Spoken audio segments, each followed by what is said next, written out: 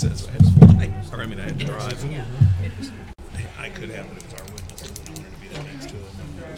They both wanted hand-holding. Okay, we're going to call our meeting to order. If everybody would please rise for the invocation. Who's got it tonight? Scout? Yep. This prayer comes from Reverend David Stevens with Brecon Methodist Church. Loving God, grant to us an awareness of your presence and an understanding of your purpose, in order that we may better serve you by caring for the people in our charge with clarity, compassion, and courage. For it is in your holy name we pray. Amen. Amen. Everybody, would you please remain standing for the Pledge of Allegiance? I pledge allegiance to the flag of the United States of America and to the republic for which it stands, one nation, under God, indivisible, with liberty and justice for all.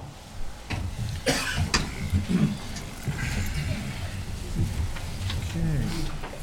If Mr. Porter would note that all three trustees are present. We have approval of minutes from February 1st trustee meeting. Do we have a motion? I move we approve the minutes from the February 1st, 2022 trustees meeting. I'll second. Motion is second. Any further discussion? Any corrections? Hearing none. Mr. Porter? Mr. James? Aye. Ms. Schwegman? Aye. Mr. Weedman? Aye. Okay, the next item on our agenda is Tony Lang of Street Food XPO. He is not here. Not here. Okay. We reached out to him today and did not get a response. Okay. Next presentation is from the Metropolitan Sewer District regarding the Owlwoods Lane Odor Control Unit. We have Chelsea Thomas and Ian Lasky.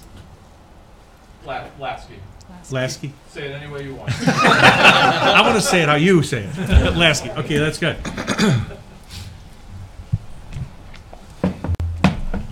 Alrighty. Well, good afternoon, or good evening, sorry. My name is Chelsea Thomas. I am a project manager at the Metropolitan Sewer District of Greater Cincinnati, and today, as you mentioned, I'm going to talk about the Owlwoods Lane and Keller Road local sewer project, and particularly an odor control unit that will be installed as part of that project. So we can go to the next slide. I don't know who's running this Just slide. cue me. Yeah. Okay, great. All right, so as I mentioned, it's a local sewer project, and that means that it's initiated by citizen petition, and then there's a polling process. That polling process gave us 67% of support for that project, so that means it moves forward. This project will provide sewer service to 24 single-family home parcels and 1 public worship parcel. The design will consist of mainly a low-pressure force main. There is a small portion of gravity main, which is the more common type of sewer line you would see, and that is on Keller Road. However, with the proposal of a low-pressure force main, MSD knows just from experience that they can also often be a source of odors, and so we would propose that odor control unit as part of that project. You can go to the next slide, please. Okay, what you see here is a map of the project area. The properties outlined in light blue are those that would benefit from this project. And then we also went ahead and highlighted the areas where the proposed sewers would be located. And so you see in red, there's a low pressure force main that would go down Owlwoods Lane. It would connect to another low pressure force main on Keller Road. That would connect to that small portion of gravity sewer on Keller Road, and then that will ultimately discharge to an existing sewer line on that west end of Keller Road. I think we can go to the next slide. Just to give you a little background on what low pressure force mains. So firstly, like I mentioned, the more common line you would see is a gravity line. Those utilize a consistent downward slope so that the sewage can travel by gravity down to your treatment facility. However, with different issues with topography will not allow us to do gravity lines in this area. So we are proposing low pressure force mains, and that requires you to install individual grinder pumps at each property. And that pushes the sewage through the line rather than using gravity.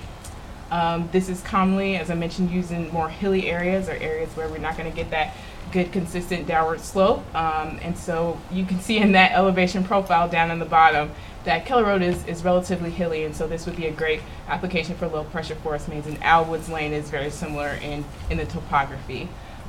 We do want to note that those grinder pumps are privately owned and maintained, And as I mentioned, we know that low pressure force mains can have some odor issues, and so we are proposing that odor control unit. You can go to the next slide. We're proposing to install that in front of 8417 Owlets Lane within the public right-of-way. Just to kind of describe the picture you're seeing, on one side, the area is shaded in blue. That is their private property. The area is shaded in orange. That's public property. Public and private, that's all divided by the right-of-way line. And then you'll see a line highlighted in the dashed red line, and that's the edge of the pavement. So we're proposing this unit to mitigate the odors, specifically those odors that would occur at the downstream end where the low pressure force main is going to connect to that gravity line. That's where we're going to see the most odors. And so that's it on this side. You can go to the next slide. Okay, so just the description of the unit. It's going to consist of a number of different pieces of equipment. So we'll have a feed pump. There'll be a tank. There's chemical feed controls. There's an operator interface. And then there's other piping accessories that kind of go along with all that equipment. It's going to sit on a 10-foot by 10-foot concrete pad. And the height of the unit is going to be a little over 7 feet tall. The total area that we are approximating, like footprint, is about 15 feet by 20 feet. And it's going to be set back 3 foot from the edge of that pavement. We're going to surround that with a privacy fence. So that total footprint area, that does include the privacy fence as well. And then all of these structures would be maintained by MSD. You can go to the next slide. This is a photo of the proposed location. So right in between, there's 2 trees, one thinner, one thicker. So it'll be sort of located within that area. And like I mentioned, it's going to be set back about 3 feet from the edge of the pavement. You can go to the next slide.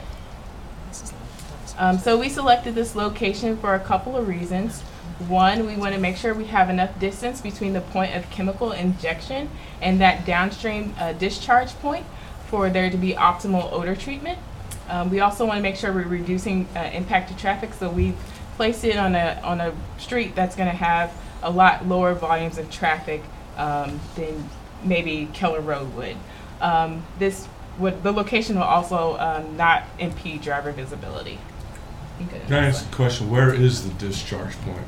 So if you want to go back a couple of slides, I can show you. It's on Keller Road on that west end. Keep going. Like all the way back to that project map. Yeah, so you see the end of that blue line where it hits that green arrow right there. Mm-hmm. That's where that downstream manhole is. But actually, I'm sorry.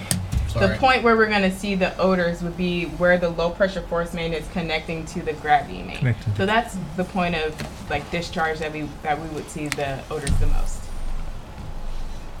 You're talking about the where the red connection. hits the blue. Where the red hits the blue, correct? Yeah. Where the red hits the blue. Okay. Yes.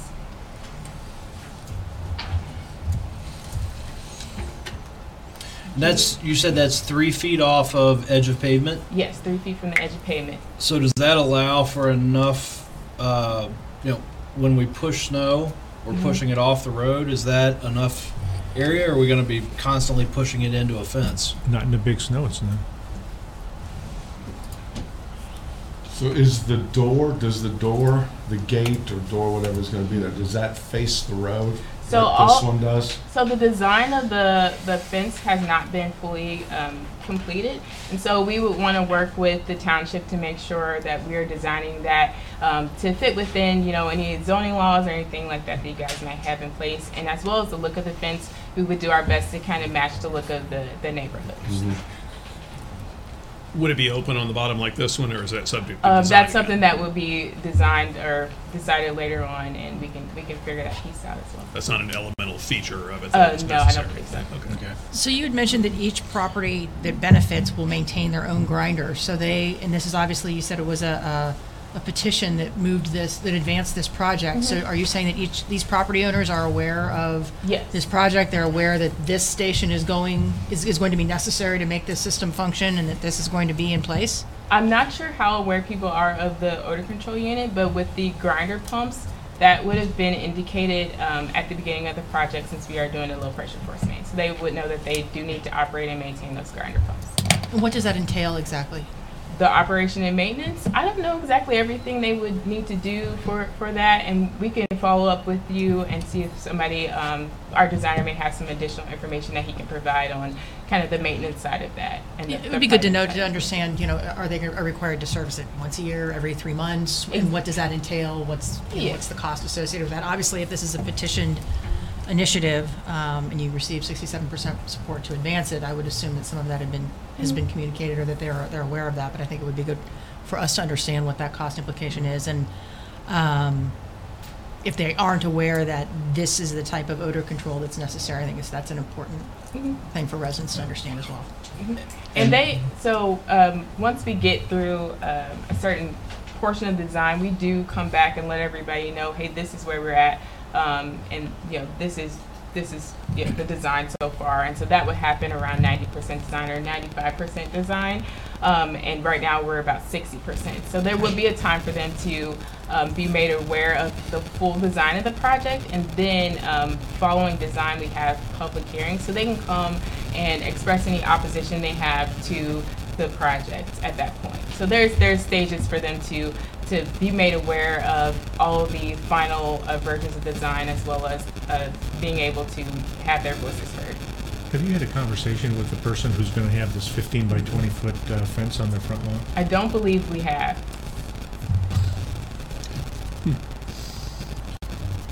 That's Is an there important any more? conversation. That's a pretty important conversation. I'm shocked that Like, I believe it's because it's in right of way. Exactly. That's in the So right way. Still. it starts with you guys for sure. And like Yeah. I mentioned, once we get further down into the design, they would be made aware that this would go in front of their home, and they can express opposition to that during the public hearing. What are the alternatives to this site, or to having it at all? There's not really too many alternatives that we've looked at right now. I mean, the alternative to it being in the public right of way would be it being on private property. And so that would be more of a burden to the property owners if we went that direction. The reason why we don't want to go to Keller Road is, some of those issues that I mentioned before, which is making sure you're having optimal treatment. So you need to have the right amount of distance. And then you also, we want to make sure we're not impeding traffic. So about once a month, there will be a maintenance truck that comes by, because they have to refill those chemical tanks. And that's going to block the lane for a good amount of time. And so we prefer to have that happen on a lower traffic street. has a pit been considered? That has been, but unfortunately with the underground structure, it's really cost prohibitive. There's additional safety issues that we would have to work out, and it's not, I don't think it's a viable option for us right now. If an auto collides with this tank, what kind of chemicals are in there? It's bioxide. So I'm not familiar with bioxide, but how dangerous is that? Is it dangerous at all? I don't think it's a particular big safety risk. It's a very common, this is a very common odor control unit. We actually have it at various places around Cincinnati. So I know it is different than the one in Anderson, because the one in Anderson, they were required to have a shower, and they're not required to have that here. Yes, that one in Anderson does use a different chemical. So this one, you'll see that little eye wash station, that green little bit, that's an eye wash station, as Tracy just mentioned.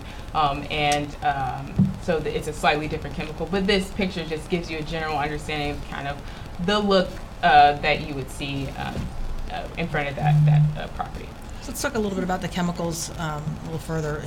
Animals, pets, small children, is this stuff toxic to them? If a dog gets under there and licks the side of that tank, is Fido going to see morning, or do we have a problem? I mean, I wouldn't advise to talk to me. I can follow up with probably some safety data sheets as well that may help you understand. I just think that's kind of something the that residents safety are probably going to ask concerns. questions about. Absolutely, yeah. Okay. But that's the other reason why we want to have that Okay. privacy and security fence to keep people away from all the equipment that's there. Mm-hmm. You said an alternative could be on private land as opposed to this. Yes. And the property owner might not But like the that. So Well, the question there is, would that be through an eminent domain process, or would you need to negotiate with the property owner, in which case they'd be happy if they got a good price?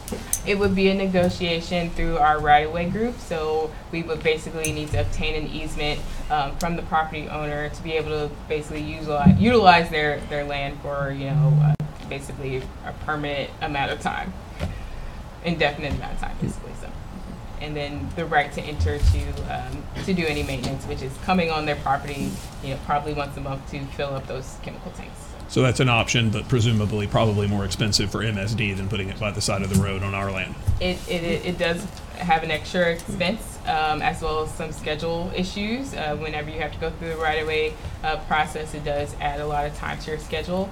And then there's just the impact to the property owner. We're pushing more into their property, taking away their actual land versus doing it in the public right away. So.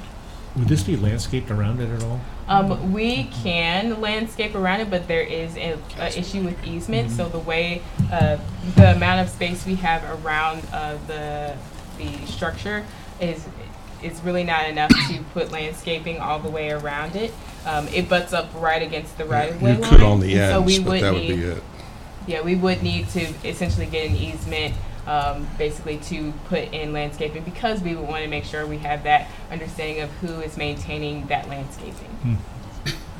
I have one more question about the process. You said after 90%, after the plans are 90% done, then there will be public hearings. No, sorry. Well, so once we complete our 90% design review meetings, we send out a notification letter to all of the property owners, and so they would get to see a set of drawings. The public hearings wouldn't take place until we have completed to 100% design. Okay. So we send it out to them, we let them take a look. They're able to kind of look at kind of where their laterals are lined up, things like that, and they can come back to us with any questions. And then we finalize the design. We go, if we need right-of-way, we would have to go through the right-of-way process. And then once that's done, we have our 100% designs, and then we go to the public hearing. So at the public hearing, if they have a lot of objections or they've changed their mind because of what it looks like, do they have an avenue to go down, or is this 67% vote make this a done deal? No, I think basically when we have the public hearing, they're able to have their voices heard, and then I believe that the Board of County Commissioners, they take all that information into account, and they approve or don't approve of the project moving forward after that. So. Is that thing noisy at all? No, there's no noise anticipated from this. The pumps are quite small, so it shouldn't be making a lot of noise yet. Any other questions so far? All right, I think we can continue. It's fine, it's okay. Thank you. She's like, hold on. It's a little bit more. Go back one. There we go. And so, as you guys may know, we have sent you guys over an intergovernmental agreement. Basically, usually when we install this type of equipment, we obtain a permit or some type of agreement with the government agency. I know you guys had desired a more permanent agreement that kind of relieves you of some of the liabilities that would come with putting a permanent structure in the right-of-way. And so our legal counsel did draft IGA to memorialize all the respective rights and responsibilities of each of the parties in regards to ownership, operation, and maintenance of the unit. And so if you have any questions specific to that IGA that we did transfer over, we will refer those to our legal counsel.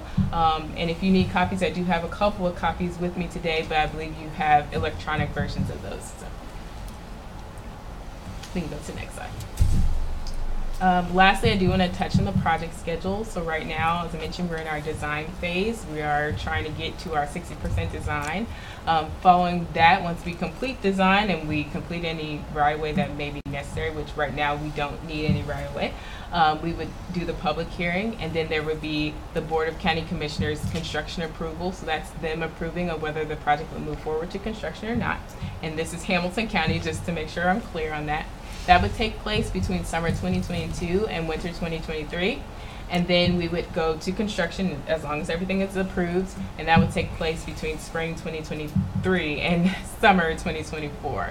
As I mentioned, right now we don't need easements. However, if easements are needed, that would obviously delay this schedule that I have here. All right, so if you guys have any additional questions, I think we have some notes too of some things that we will follow up with you guys on, but any other questions? So you said you're at about 60% now, and once you get to 90% is what kind of triggers this summer to 2022 to 23. Am I understanding that correctly? So once we complete our 95% design, right, we go to right-of-way if we need right-of-way. right. And then Then it after goes that, it's Got it. 100% design, and then we can do the Okay. public hearings. Got it. Got it. Thank you. Any other questions? Where are the individual grinder pumps located? So it's going to depend on the individual property. I think typically they're located in basements. Okay, so Yes. so the equipment is actually inside. There's not a- Yes, right. I think there are options where someone can put their grinder pump outside. Okay. But I do believe that typically they're inside. But that's all, Right. you know, private side. They will have to bring somebody in to get those installed Yeah, themselves. it's a macerating pump, but it's essentially an oversized sump pump, right? Right. Yeah. As far as Essentially, the general structure, it's just macerating. And so- it's okay. grinding everything up, Yeah. so it's like a So, slurry that doesn't. Yeah. If that fails Mhm. and the homeowner is not quick to alleviate the issue, the problem is going to be in their house. Yep. Not okay. Yes, Yeah, it it's will. it's a private side. Yeah, they you know they that. I know operate that. and maintain. Yeah, yeah. That's part of what Trustee Tracy was alluding to, is there are O&M associated with these units. Sure. But, you know, we're kind of limited in our design scope because of lack of gravity options. And it's not big enough to install a huge pump station, which no one really likes either. But Right. the best option in these particular instances are these small little force main Yeah. where people own and operate, kind of like a septic tank, Sure. but now it's a pump. So, along those lines, you had mentioned that this was a petition, and 67% of the property owners approved it, which allowed this project to advance. Mm-hmm. Does that mean everybody in the area is now required to tie into this, or can you opt out of it and continue to operate your septic system or whatever you've been operating? MSD does not require anybody to connect to Okay. the sewer. That would be Really? Hamilton County Public Health decision Okay. if they have to. But everybody will be assessed. Everyone will be assessed. Okay. It's Interesting. It's Okay. an important note because Hamilton County Public Health has some skin in the game here too. The people probably petitioned us because their septic tanks are failing. Right. And honestly, replacement of septic tank is not always cost effective. No. So they sometimes come to us, and that's where they say we want a sewer option. We present it, and yeah, but they have a role here too, and it's sometimes it can hold up building permits as well. Because as their septic tank's deficient and they want to do house improvements, they'll hold up. The building department will say, no bueno, until you get the septic issue addressed, whether it's abandonment or replacement.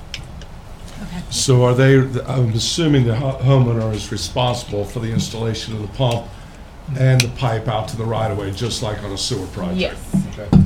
Yep. Okay. So we would build the laterals up to the right of way, and then their responsibility would be the private side back to their house. And I would assume that this sewer will be full most of the time because the pump's going to force the water through. And if it's not forcing, it's going to be full, That's right. sitting there. It finds It's ways not to going to be optimize- empty because it's not That's right. gravity fed. That's right.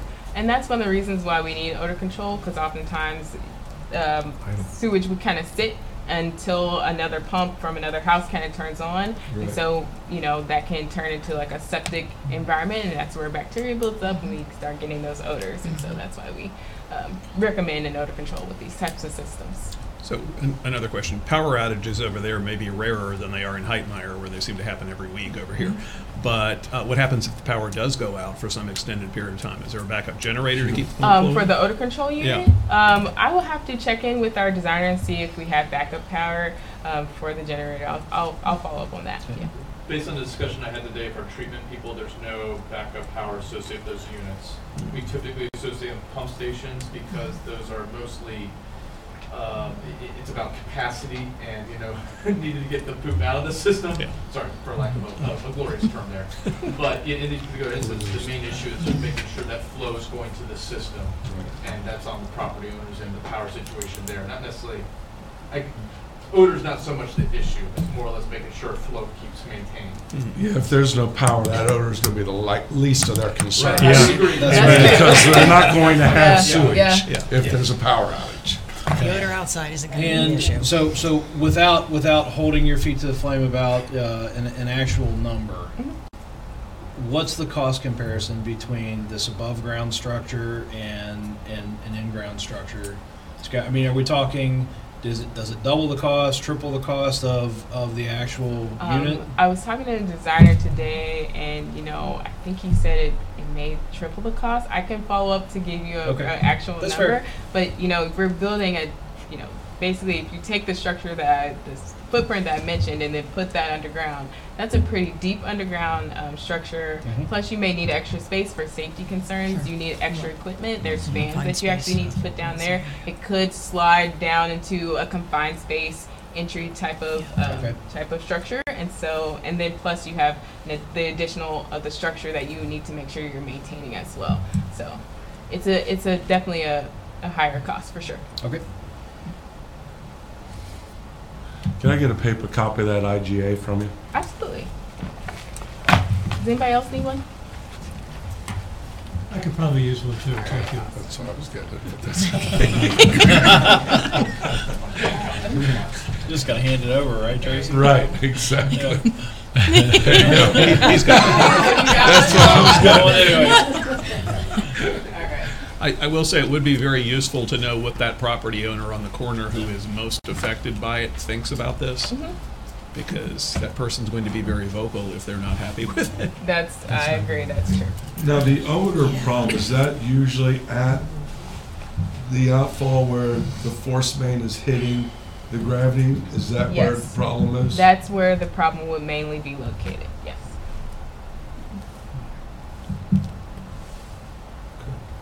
Yeah, I think Skylar, can you go back to that?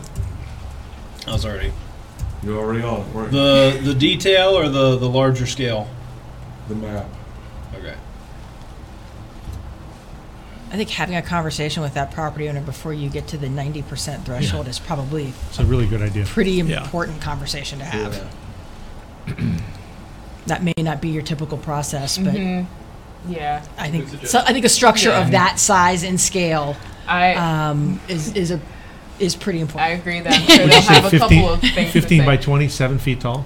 That is approximate. The 15 by 20 feet, that's an approximate amount because, like I said, everything's not fully designed. We're only at 60% design, but that's the approximate size. And then the 7 feet tall, I think that's pretty decided, but that's the height of all the equipment Yep. and not necessarily the height of the fence. Right. Right. It's probably a 9 foot, maybe 10 foot fence. Do you guys typically install ballards, Yeah. Guardrail. guardrail, something I on? don't believe so. Okay. If it's something that we need to have a discussion about, if that's a concern, we can bring that to our designer. Skylar, you have this PowerPoint, correct? I have the PowerPoint. Yeah, Yeah. okay, yeah. I'm just. Are they typically 3 feet away from the pavement? That's I actually do not know the answer. The one in Anderson Yeah. is, it's It very is? close. okay. Because most township roads, if they're going on a township road, you're very limited right away. Yep. Yep. You usually have about 12 feet behind the curb, and they're, 7 to 10 feet wide. So Does the Anderson one open to the road? the Anderson one does open to the road.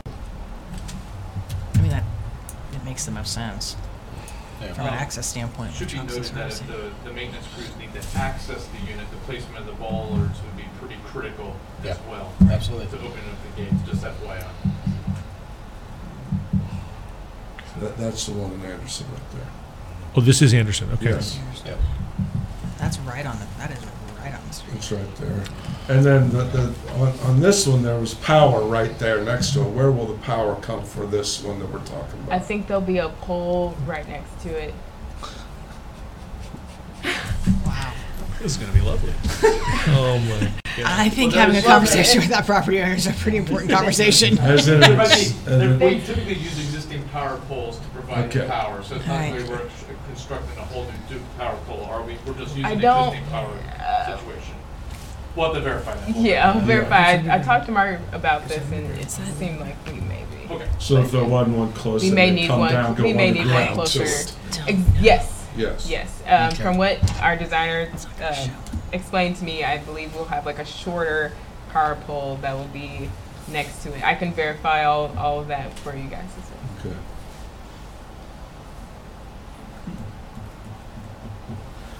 Anybody else have any other That's all I questions? have. Larry may have a few after he reads it. And I'll talk to your lawyer about it. Okay, that's I prefer that.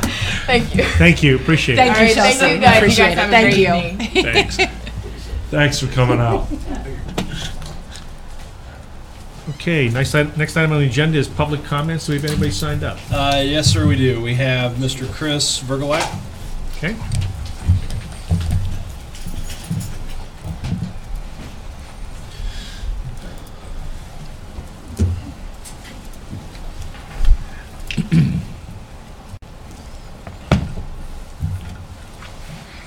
Good evening. My name is Christopher Vergelak. I reside at 8124 Starting Gate Lane. And for the past 18 months, I have served as the chair of the Citizens Finance Committee until that committee was dissolved by the trustees 2 weeks ago tonight. During the course of that discussion 2 weeks ago, both the chair of the board and the fiscal officer said they were against the formation of the Finance Committee from the very beginning. The discussion could have ended there, and the vote could have been taken to dissolve the committee. Instead, there was a 20-minute discussion which called into question the activities of the committee and the motives of its members. I'd like to respond to several things that were said about the Finance Committee during that meeting on February 1st. One of the concerns expressed about the committee was there was a risk of litigation should the committee not follow Ohio law as it relates to the conduct of its meetings. Finance Committee operated well within the legal requirements for open meetings.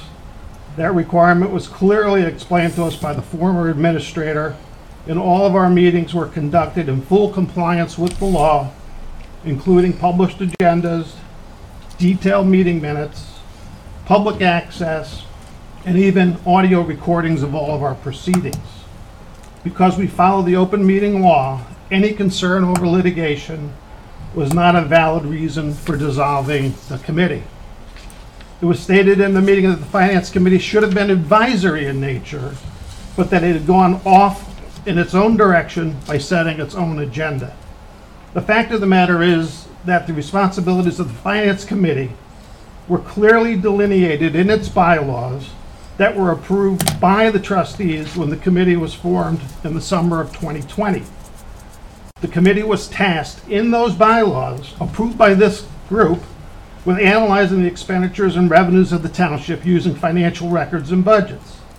The bylaws also specified that we meet with the township's auditor and review the results of the audit. It was stated at the February 1st meeting in a somewhat accusatory manner that I personally set the agenda for the meetings. In actuality, that is the responsibility of the committee chair. Mr. Kellum stated earlier in that meeting that Mr. Petty, as chair of the Parks Committee, was responsible for setting that committee's agenda. It's also very clear that the chair of this board sets the agenda for this body. Why should the responsibility for setting the agenda for the Finance Committee be any different? Also, I did not set the agenda by myself. I reviewed a proposed agenda before every meeting with the former administrator, would also provide his input into the topics to be discussed at our meetings. It was further stated at the February 1st meeting that the Finance Committee should have been more focused on special projects. The committee's bylaws do state that the committee will work on special projects as directed by the trustees. Unfortunately, at the time the committee was dissolved, we had not yet been given any tasks, additional activities from this group. At the February 1st meeting, I was quite surprised to hear that the committee was inappropriately looking over the shoulder of the fiscal officer, creating a burden on the staff and was performing redundant work. At no time were any of those concerns brought to the attention of the Finance Committee by the fiscal officer. In fact, when I saw that the fiscal officer was not a member of the committee per the approved bylaws, I extended an open invitation to him to attend and participate in all of our discussions. We welcomed him to our meetings on several occasions, and he was actually complimentary of our work several times over the last 18 months. It was also stated that the Finance Committee was acting as another layer of audit over the fiscal officer's operation. I spent 10 years of my career as an auditor with one of the largest global CPA firms, and I can assure you that the committee at no time was conducting an audit by any stretch of the definition of that term. At the February 1st meeting, it was stated that the members of the committee were not representative of the entire geographic area of the township.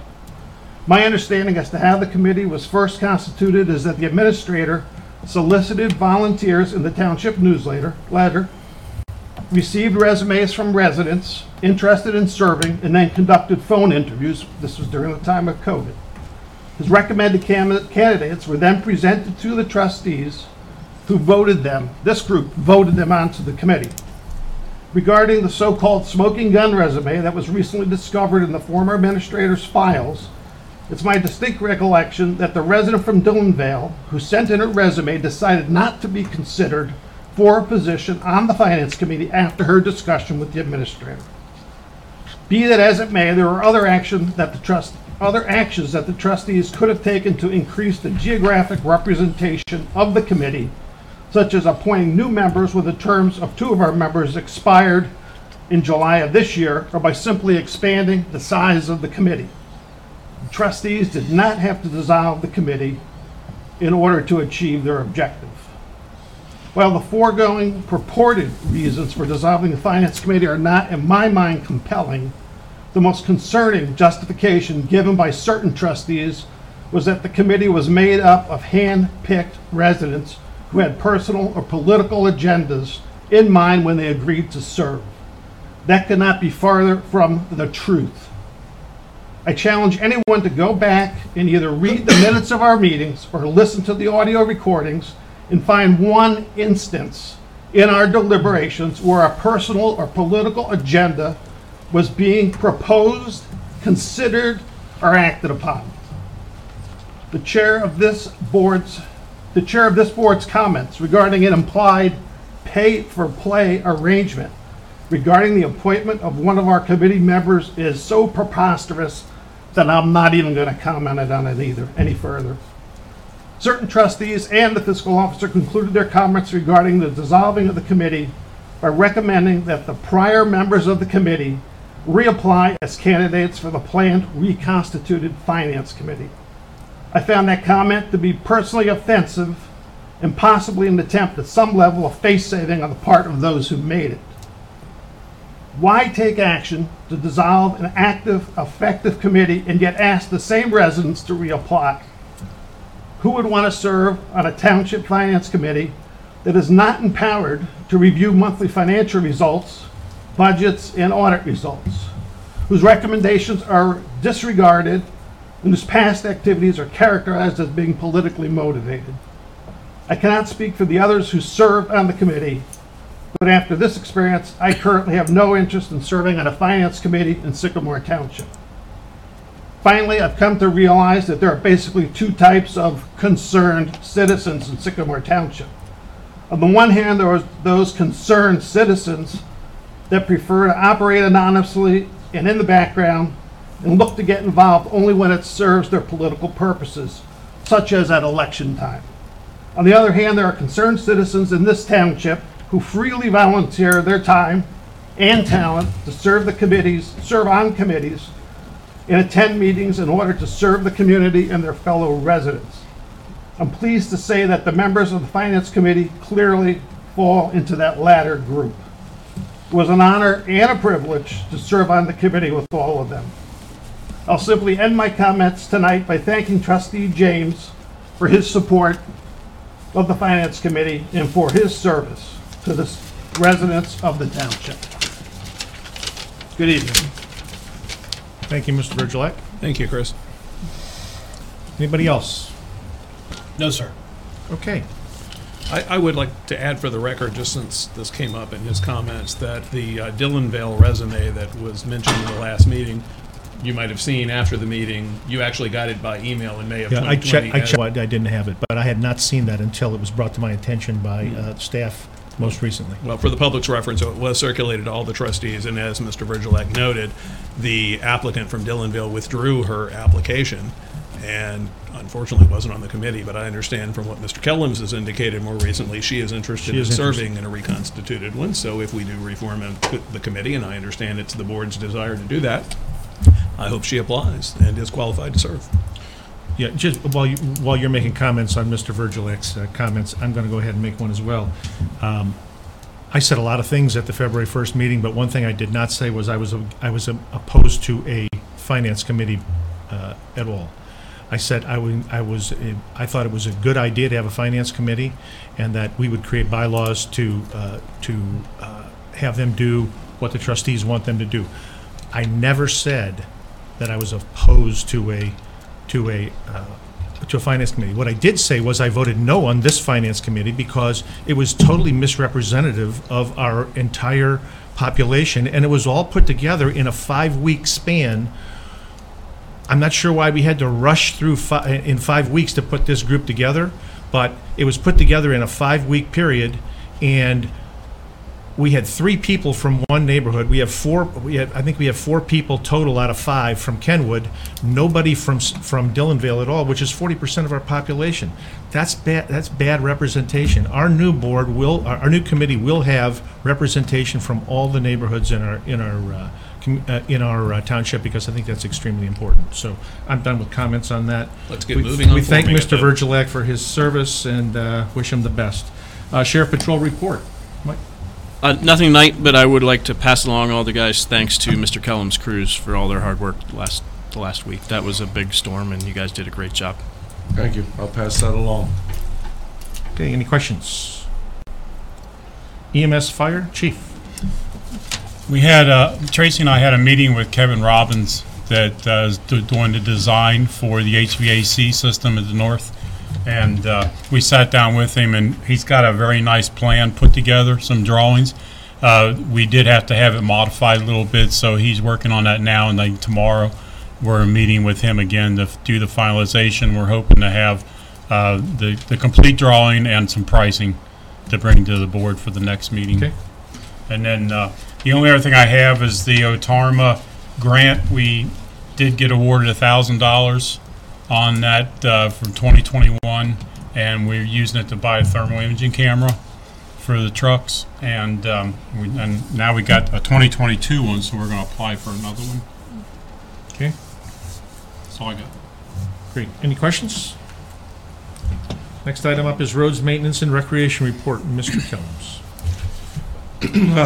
Just following up with what Chief said, our crews did a great job. That was one of the toughest storms we've ever had in my tenure here, and it was an expensive storm too.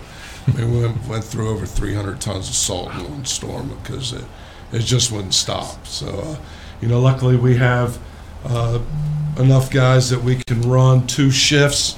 So they worked around the clock till it was cleaned up. So they did a great job. The only other thing I have is a resolution for a road program.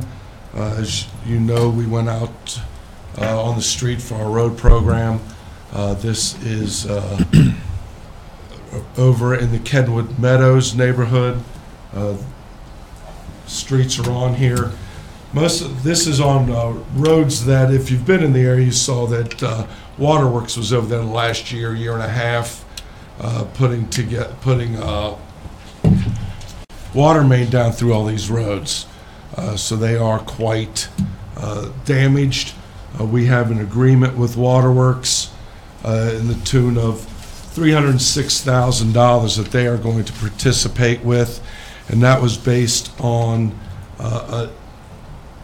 the amount of asphalt at the time. That agreement may go up. Asphalt came in much higher. I had a talk with Mr. Weedman about decreasing the price of this, the size of this program this year. Originally, it was larger originally.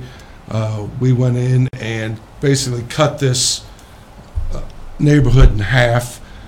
What we're doing now is what was damaged by the waterworks. About the only way that we could make this any smaller would be to eliminate a lot of the curb work and the concrete work that's in there. Now, some of the curb was done, that the stuff that was done is not included in this project. The problem with eliminating that curb work is, we're looking to get 15 to 20 years out of our road program. That curb will not last that long, so if we go ahead and pave and eliminate some of that, we will be back cutting up good asphalt to replace the concrete. And I just feel that we, at this time, we should not do that. So the project's 1.232 million. With GCW's 306, there's a contingency of 112. We put in 112,000. We put 10% contingency in all our projects. In a standard mill and fill, we usually do not touch that contingency, so I would not foresee that. Our contingencies are usually used up in full rehabs and reconstructions. So the actual township cost is going to be somewhere around 800,000, and there was much more than that. We appropriated over $1 million for this year's road program, so that falls well within our appropriation. So with all that being said, I would like to read a resolution authorizing a contract for the 2022 road improvement program and dispensing with the second reading. I move we approve the resolution as presented. I'll second that. Motion and a second. Any further discussion? Tracy, I think I agree with you on the curb work. I think that for us to not do the curb work in conjunction with the mill and fill, that we're going to create new problems somewhere down the road. So I agree with that, and I appreciate you getting the cost of the reducing the budget on this one as well. So did good. You did a good job. I have no other comments. Anybody else? Okay, Mr. Porter. Mr. James? Aye. Ms. Schwegman? Aye. Mr. Weedman? Aye. Tracy, anything else? No, sir, not on the roads. And this is for Prue's Construction, so as you know, we've used them many times. And very good contractor. Tracy, I do have a roads-related question for you and the chief, and maybe for Mr. Miller also. I don't know if you've had a chance to discuss this after I mentioned it to Skylar after our last meeting, but we'd looked last year at possibly putting a no parking zone on a portion of Charter Oak Drive. And Chief, you were able to talk to a resident whose truck was the main obstacle there, and that got moved. But over the last year, there's been a lot of traffic stacked up across the street from each other or immediately like corner to corner on cars, restricting the traffic flow through there still. I think we may need to look at that. And I hate to say that. Those are my neighbors. I drive through there every day, and I know people aren't going to be happy if we do that. Are they parking on both sides? They're parking on both sides again, and the problem really is the side opposite where the hydrants are, which is not the usual one, but because of the tree lay of it and all that there, we may need to look at the side opposite the hydrants. And the hydrant itself that would be most affected is actually between two driveways, and nobody parks there, so it would never be blocked on that side anyway. I don't know if we need to move ahead with it, or if you might want to take a look and chat with some people again. It's to do a no parking opposite of the hydrant would fall under the township just wanting to do that. The only authority the fire department would have is on the hydrant side. So, which is the way we almost always do it because of that reason, because it falls under the safety services. And there's, as you know, because it's your neighborhood, there's a lot of people that park on that side. There's only sporadic parking on the other side, but if we're going to do a fire lane, I believe it needs to be on the hydrant side. I agree. Well, the problem with the hydrant side, this is what I mentioned before, it'd be easier to see with a map there, I think, but people come in off of Kugler Mill Road, entering on Charter Oak, on the side where the hydrants are, pretty rapidly, and the road's not that wide already. With traffic coming out, they might be heading face on into people coming down the other side, the way it's oriented. Comes up to a curve also. It's hard to envision without looking at it, I think, but I think it's actually less safe if we do it on the hydrant side. because you're going to be stacking more cars on the other side. So as people are exiting the neighborhood to Kugler Mill, they're going to be pushed to the middle of the road as people are coming around from kind of a blind curve, crossing 71 and turning in the neighborhood. And there's a lot of traffic that does that. But if it's on the hydrant side, the people coming in fast are going to be on the opposite side of the road. I would say Yeah, that's less safe. That's how it's been for a long time, I guess, because habitually people have parked on that side of the road. The parking on the other side has been a much more recent problem. It's been the last couple of years where people actually started doing it. Before that, it seemed like for the last 20 years they never did. Right. I mean, somebody's going to be left to center, Yeah. no matter which side you put it on. Yeah. It makes the most sense to stay on the hydrant side for sure. I mean, wouldn't you agree with that, Chief? Well, that would be the reason we would do it. Yeah. Would be to keep hydrants clear. There is some guidelines in the ORC on how many feet from intersections that you can control that traffic flow to. So that might be something to look at. Yeah. The hard part is at that bend there's no stop sign when you're coming in. And so you come in hot Right. and you're going and all of a sudden you're on the bend and bang, you're staring right into the grill of an oncoming car. And I'm agnostic as to which side, and I think, But you drive through the problem all the time too, like me. I mean, it exists. Yeah. I come in the other side more frequently, but that is a problem corner without question. And I would leave it at that. I mean, I don't experience it daily like you do, but it is. We have done this on both sides. It's just that the one side would be no parking anytime. Right. It would not be a fire lane. Right. The fire lane would be on the side where the hydrant is. The best way to approach that would be to look at which side of the traffic is going left to center coming from Kugler Mill. Because that would be the faster traffic, and it is a quicker approach to those parked cars coming off of Kugler Mill than coming around the bend off of. So we could look at it that way too. Well, can you guys take a look at it again and make some recommendations? I've had neighbors contact me about it. Yeah, we can. I've been kind of closing my eyes to the problem, thinking I don't want to have to do anything about this, but other people are complaining about it. So, Okay. We'll take a look at that. thank you. Anything else? Planning and zoning report, Mr. Miller. I'll be very brief. Last night's scheduled zoning commission meeting was canceled last week due to the applicant's request to table. After sitting down and reviewing the site design with the property owner representative and their design engineer, there were some deficiencies, questions. I didn't feel it was complete enough to have a full review by zoning commission, and based on that conversation, they withdrew it. Well, they didn't withdraw it. They asked to table it so that they could be better prepared for a March meeting. So they are planning to come back in March for that PUD 2 review. This is the old grader site, tire So discounters. yeah, this is so tire discounters acquired the old grader site. Essentially, they are proposing to raise both buildings and build a new their new prototypical building on that site. And they're looking forward to having a long-term presence in the Kenwood area for the future. And their commitment is also to take that billboard down, which is great. Yes, the plan, I can say that the billboard is certainly coming down, no matter how they adjust this plan. Either that or it's right in the middle of their building. or the parking lot, yeah. So. Okay. Other than that, we don't have BZA this month. There's been no request for variances, conditional uses, or appeals. So Everybody's been watching the Bengals. we like. Yeah, that's right. They're Nobody's been watching paying the attention Bengals. Yeah. to There's also snow on the home ground. maintenance. Nobody wants to build a deck. So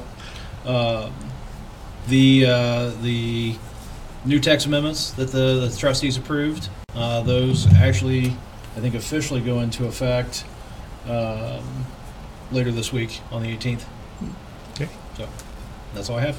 Any questions? Law Director report. Larry. I have nothing to report. Okay. Administrator report. Mr. Kellums. So the first thing I have is a contract with ESP. That our existing contract expires the end of this month. So we need a new contract starting off in March.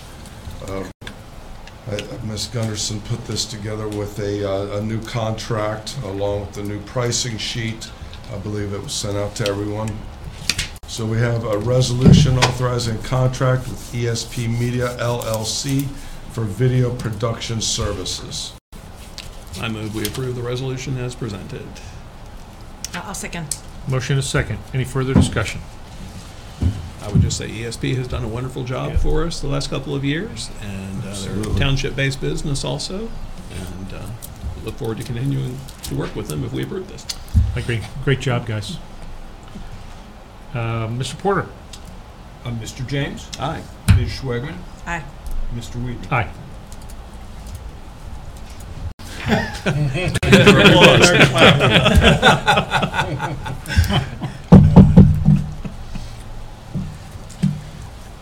So this was also in your packet. I have a resolution amending 2022 appropriations, dispensing with the second reading and declaring an emergency. And if you look at these appropriations, it's salary for road and bridge, and also salary for fire protection. There had been no overtime included at all in the appropriations at the beginning of the year that was done. So that's the reason for the need of the increase. You want to read the resolution? Did you read it? I'm sorry. You did. I did. Do we have a motion? Read it I again move we if you approve wish. the resolution amending appropriations as presented. Second. Motion is second. Any further discussion? Mr. Porter? Mr. James? Aye. Ms. Schwegman? Aye. Mr. Weedman? Aye.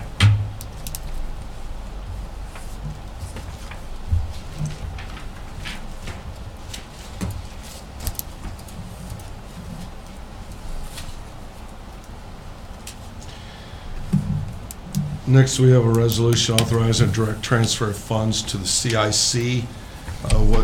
There was nothing appropriated or transferred over at the beginning of this year. Everything that we've been using so far was left over from last year.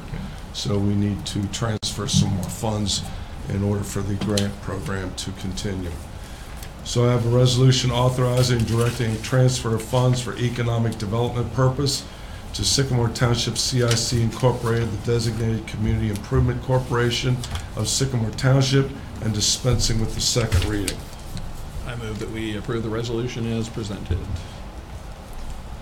Larry, I don't know if I can, I guess I can. I'm not on the CIC, but I can certainly Yes, you I can certainly approve funds being transferred to them. Is that Yes. correct? Okay. Yeah. I'll second then. Motion is second. Any further discussion? Mr. Porter? Mr. James? Aye. Ms. Schwegman? Aye. Mr. Weedman? Aye. Tracy, do you know how much how much in grants we've issued so far this year? I do now. Okay. I can get that number for you, though. Okay. Purchase orders over 5,000. Looks like we have 3. Yes, we have 3. And these have all had money appropriated for them. So the first one is 22-165-1 to Likens Energy Solutions. This is for fuel for the police department. This is for $6,231.52.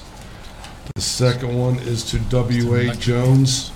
We had purchased a service body earlier in the year, and this is to outfit with the drawers. This is a service body for the mechanic. This is 22-197 for $9,158.66. And the third one is this is a renewal for fire department for their accident and health insurance. This is something through a pillar that we have through Provident that is emergency for our emergency medical services for benefits applied while they're performing their duty. So this is a 3-year renewal. This is this is 1 year dollar amount here, but it's the same amount for 3 years. It's locked in for 3 years. But the annual renewal is $8,295, and that's PO number 22-199 to Pillar Insurance Incorporated. Okay, do we have a motion to approve the purchase orders? I move we approve purchase orders as listed on the report, being numbers 22-165-1, -197, and -199. Second. Motion is Sorry. second. Any further discussion? I'm just curious, what's the -1 for on the 165? Because there was a previous 165, Okay. so they just made another one. Mr. Porter? Mr. James? Aye. Ms. Schwagman? Aye. Mr. Weedman? Aye. Next item up is fiscal officer report. I have a few Go ahead. questions for Mr. Kellum, sorry. I just wanted to get an update, if we could. Where are we, no offense on your performance of your job, but where are we on the search for new administrator? We've got an ad running in various places? Yes, we have ads running in various places. We are looking to continue that through the end of February and see where we're at that time. Have we gotten any resumes yet? We have gotten, I believe, 9. Okay, would you share those with the board, please? I certainly may. Thank you very much. And Larry's doing a wonderful job too, but we're also doing a search for law director. Where are we with that? We are nowhere with that. We have not started that, and I believe we're going to wait to have our new administrator in place. So, Larry, hopefully you'll stay on with us a little bit longer. Yeah, happy to. Okay.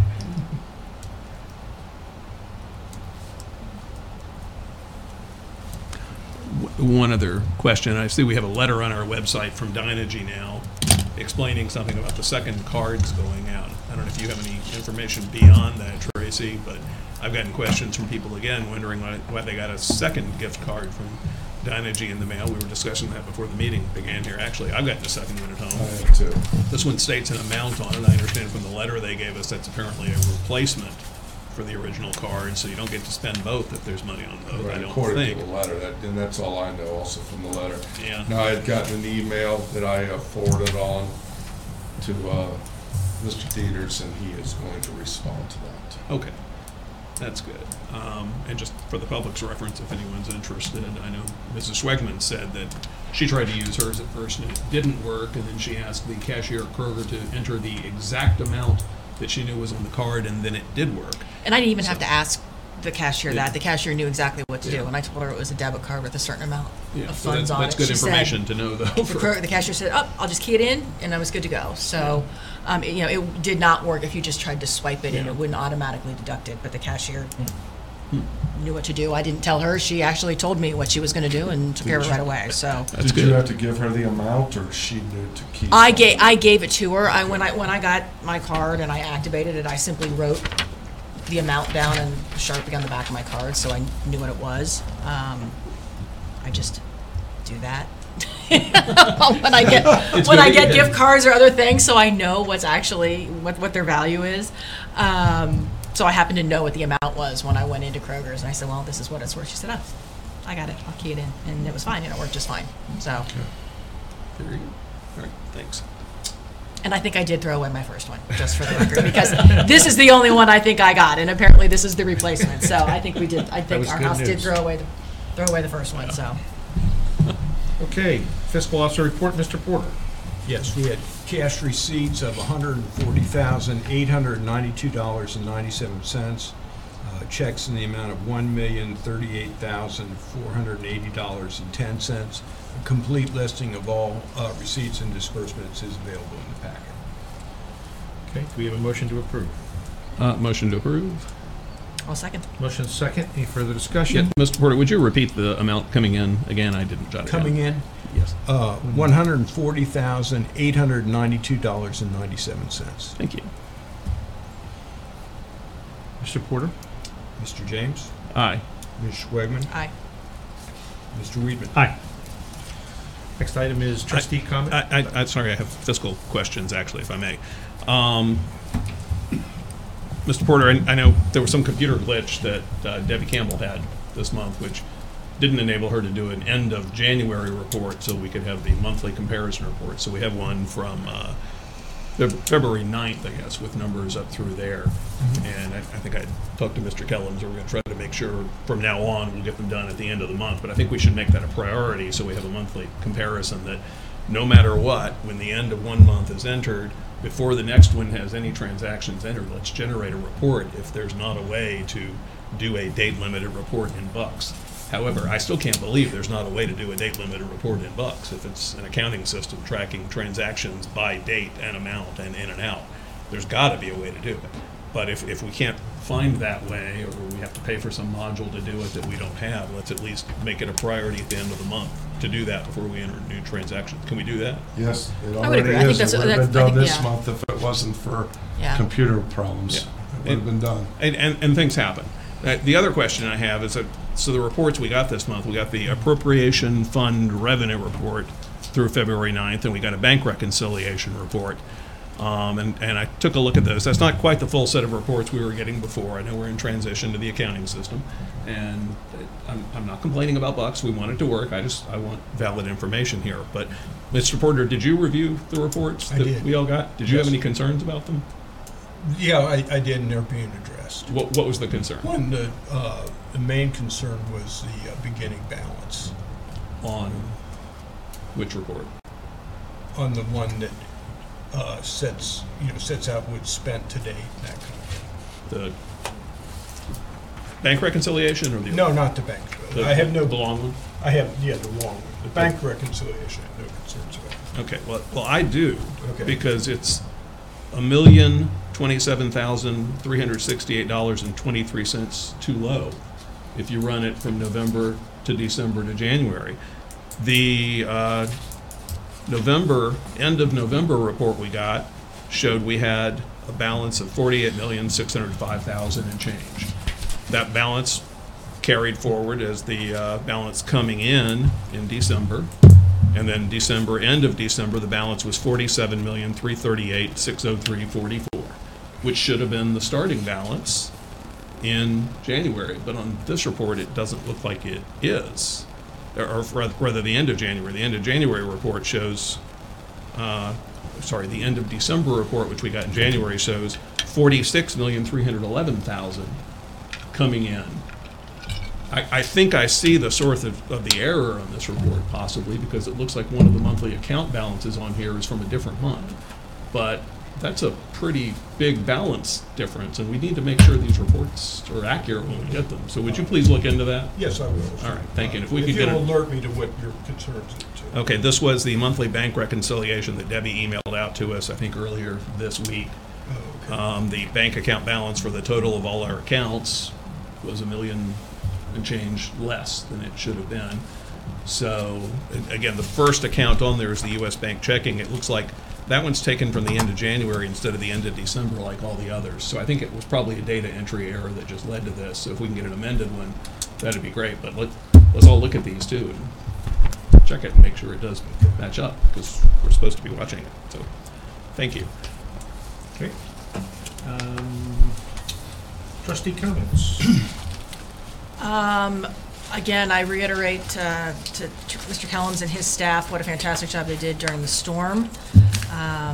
It was a very tough storm, and I know you guys worked really hard. 3 inches of ice or more is not an easy storm. So thanks to your team and all their hard work. I know that many folks even commented on social media when the township posted some photographs of their efforts, that there were resident comments that made note of what a great job that they had done. So, I hope that those made it back to the staff, for sure. I also want to thank ESP Media for all they've done, and glad that they're back for another year. I think you provide a valuable service to our residents in making these meetings not only available in real time, but in perpetuity as well. So it's a valuable public service, and it's important that folks have the ability to watch these meetings and participate in whatever level they can. And if they can't be here, there's other ways for them to access it. So thanks for all you do. We're glad to have you on board for another year. Thank you. Thanks. Let me add to what Tracy said there. Your guys did a fantastic job for that storm, and I had a way to compare some of it too. My daughter and I went down to Clifton to UC over the weekend during that storm, and you'd think no one had cleared anything in the city of Cincinnati on some of their busiest roads. It was a terrible mess down there, and our roads were crystal clear throughout the township. So what a dramatic difference. And so your guys do fantastic work with that. Were they out at all during the Super Bowl? Did they have to go out and do anything then too, with the snow coming down? Yes, they were. That's a big sacrifice, I know. So, we all got home safely because of that then, so that's good. I wasn't in the snow. You weren't in the snow. Well, yeah, It was 85 degrees where I was. Oh, really? So you did make it out there? Yeah. Oh, congratulations. Very good. So anyway, yeah, pass on from the entire board. I definitely will. Really appreciate what they do. They work very hard. Yeah. And I'll add to what Tracy said also. ESP Media is a family-run business located here in the township. Does great things for local sports and for various governments, including our township. There's a nice guy standing in the back of the room here named Elliot, who's operating a camera right now, who just blinked funny when he heard me mention his name. And his dad, I think, is in the back room back there. And we get great results from what they do, so we really appreciate all that goes on. They are paid to do this for the township, and they do an exceptional job with what they do. We have some people who do things for the township who don't get paid, too. They're volunteers on our committees. Our zoning committee is paid. Our Board of Zoning Appeals is paid, but our finance committee and park committees weren't paid. Those are volunteers, and those are people who put in time and do work for us, or did work for us. And I want to express my appreciation to all of them for all they have done during that time. I know it may be frustrating to see changes in those committees. I hope we are able to move forward and have people involved in them. We appreciate the work where people with skills, professional skills, will volunteer that to the township to help out their fellow citizens. Volunteers who do things like that should never be denigrated for what they do. They should be appreciated. So I want to say we appreciate that. Thank you very much. That's all I got. Okay. Announcement changes. President's Day, Monday, February 21st. Township offices will be closed. As Skylar has said before, the BZA meeting on Wednesday, February 23rd was canceled due to lack of an agenda. And for all the other changes, please see our calendar on our website. We do have a request for executive session. So I'm going to make a motion to adjourn into executive session with the Township Law Director as permitted by Ohio Revised Code Section 121.22 G1 to consider the employment of a public employee or official, and as permitted by Ohio Revised Code, Ohio Revised Code Section 121.22 G3 to discuss imminent litigation. Do we have a second? Second. Motion is second. Any further discussion? Mr. Porter. Mr. James? Aye. Ms. Schwegman? Aye. Mr. Wheaton? Aye. And who would you like, Mr. Weaver?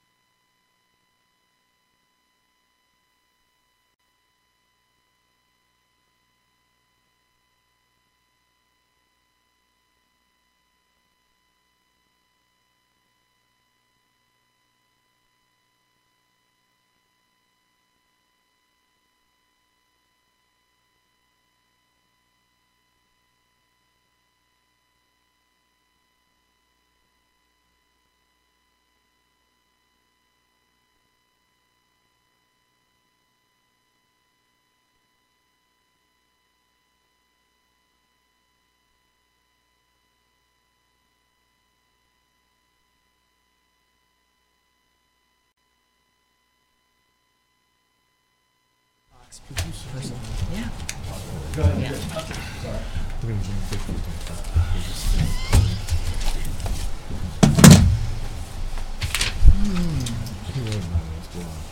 Oh, really? You can't make this stuff up.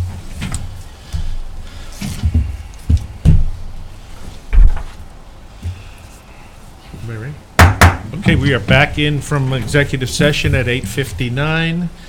Roll call, Mr. Porter. Mr. James, I am here. Ms. Schwegman, Present. Mr. Weedman. Present. Any additional business? Mr. Kellums? So we would need a motion to hire Tony Perkins. We don't have a resolution. We do for salary. Okay. I move that we hire Tony Perkins for the position of road inspector. Is that the Correct. Okay. I'll second that. Motion second. Any further discussion? Mr. Porter? Mr. James, Aye. Ms. Schwegman, Aye. Mr. Weedman. Aye. So I have a resolution setting the rate of pay for a newly hired township employee. We have a motion? Can we see it? Do you have that? I don't, do I have that? I believe you do. Did Beth give that to me?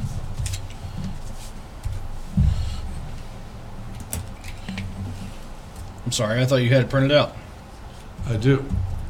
And we'll see it on the screen. Oh, We need a motion. We have a motion. I'm happy to make a motion for the resolution. I just don't know what we'll it do it. I says. just want to see it. Yeah. I just don't know what it Oh, says. you haven't seen it? No. Oh, I think, did we get that today? Was that? Oh, I already knew what it was, so.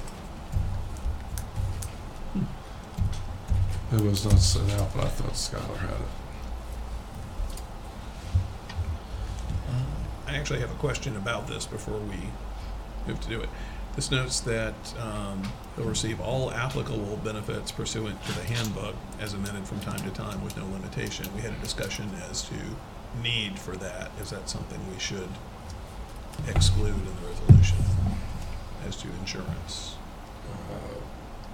Because otherwise we're giving that, which might actually trigger something in his existing coverage that might force us to take it on. Okay.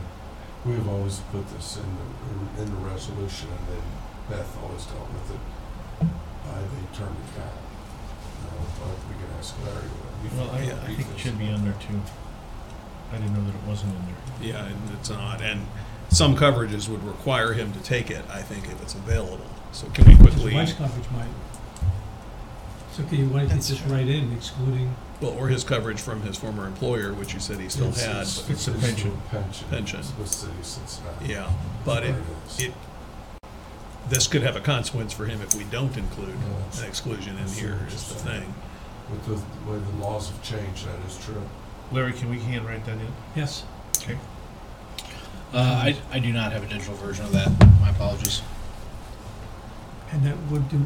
Excluding. Excluding Health insurance Health coverage? insurance, anything else to be excluded? No. All right.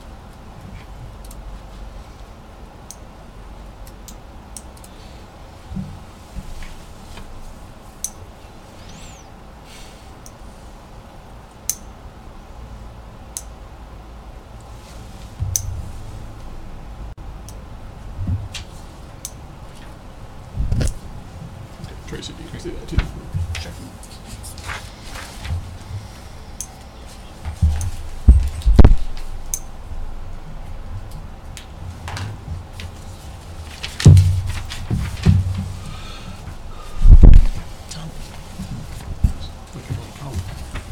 I'll move that we approve a resolution setting the rate of pay for a newly hired township employee, namely Tony Perkins, at $70,000 per year as specified in the resolution. Okay, motion, we have a second? A second. Motion second, any further discussion? Mr. Porter? Mr. James, Aye. Ms. Schwegman, Aye. Mr. Weedman. Aye. And if there is no other business, I'll make a motion to adjourn. I'll second. Motion is second, all in favor? Aye. Aye, we are adjourned.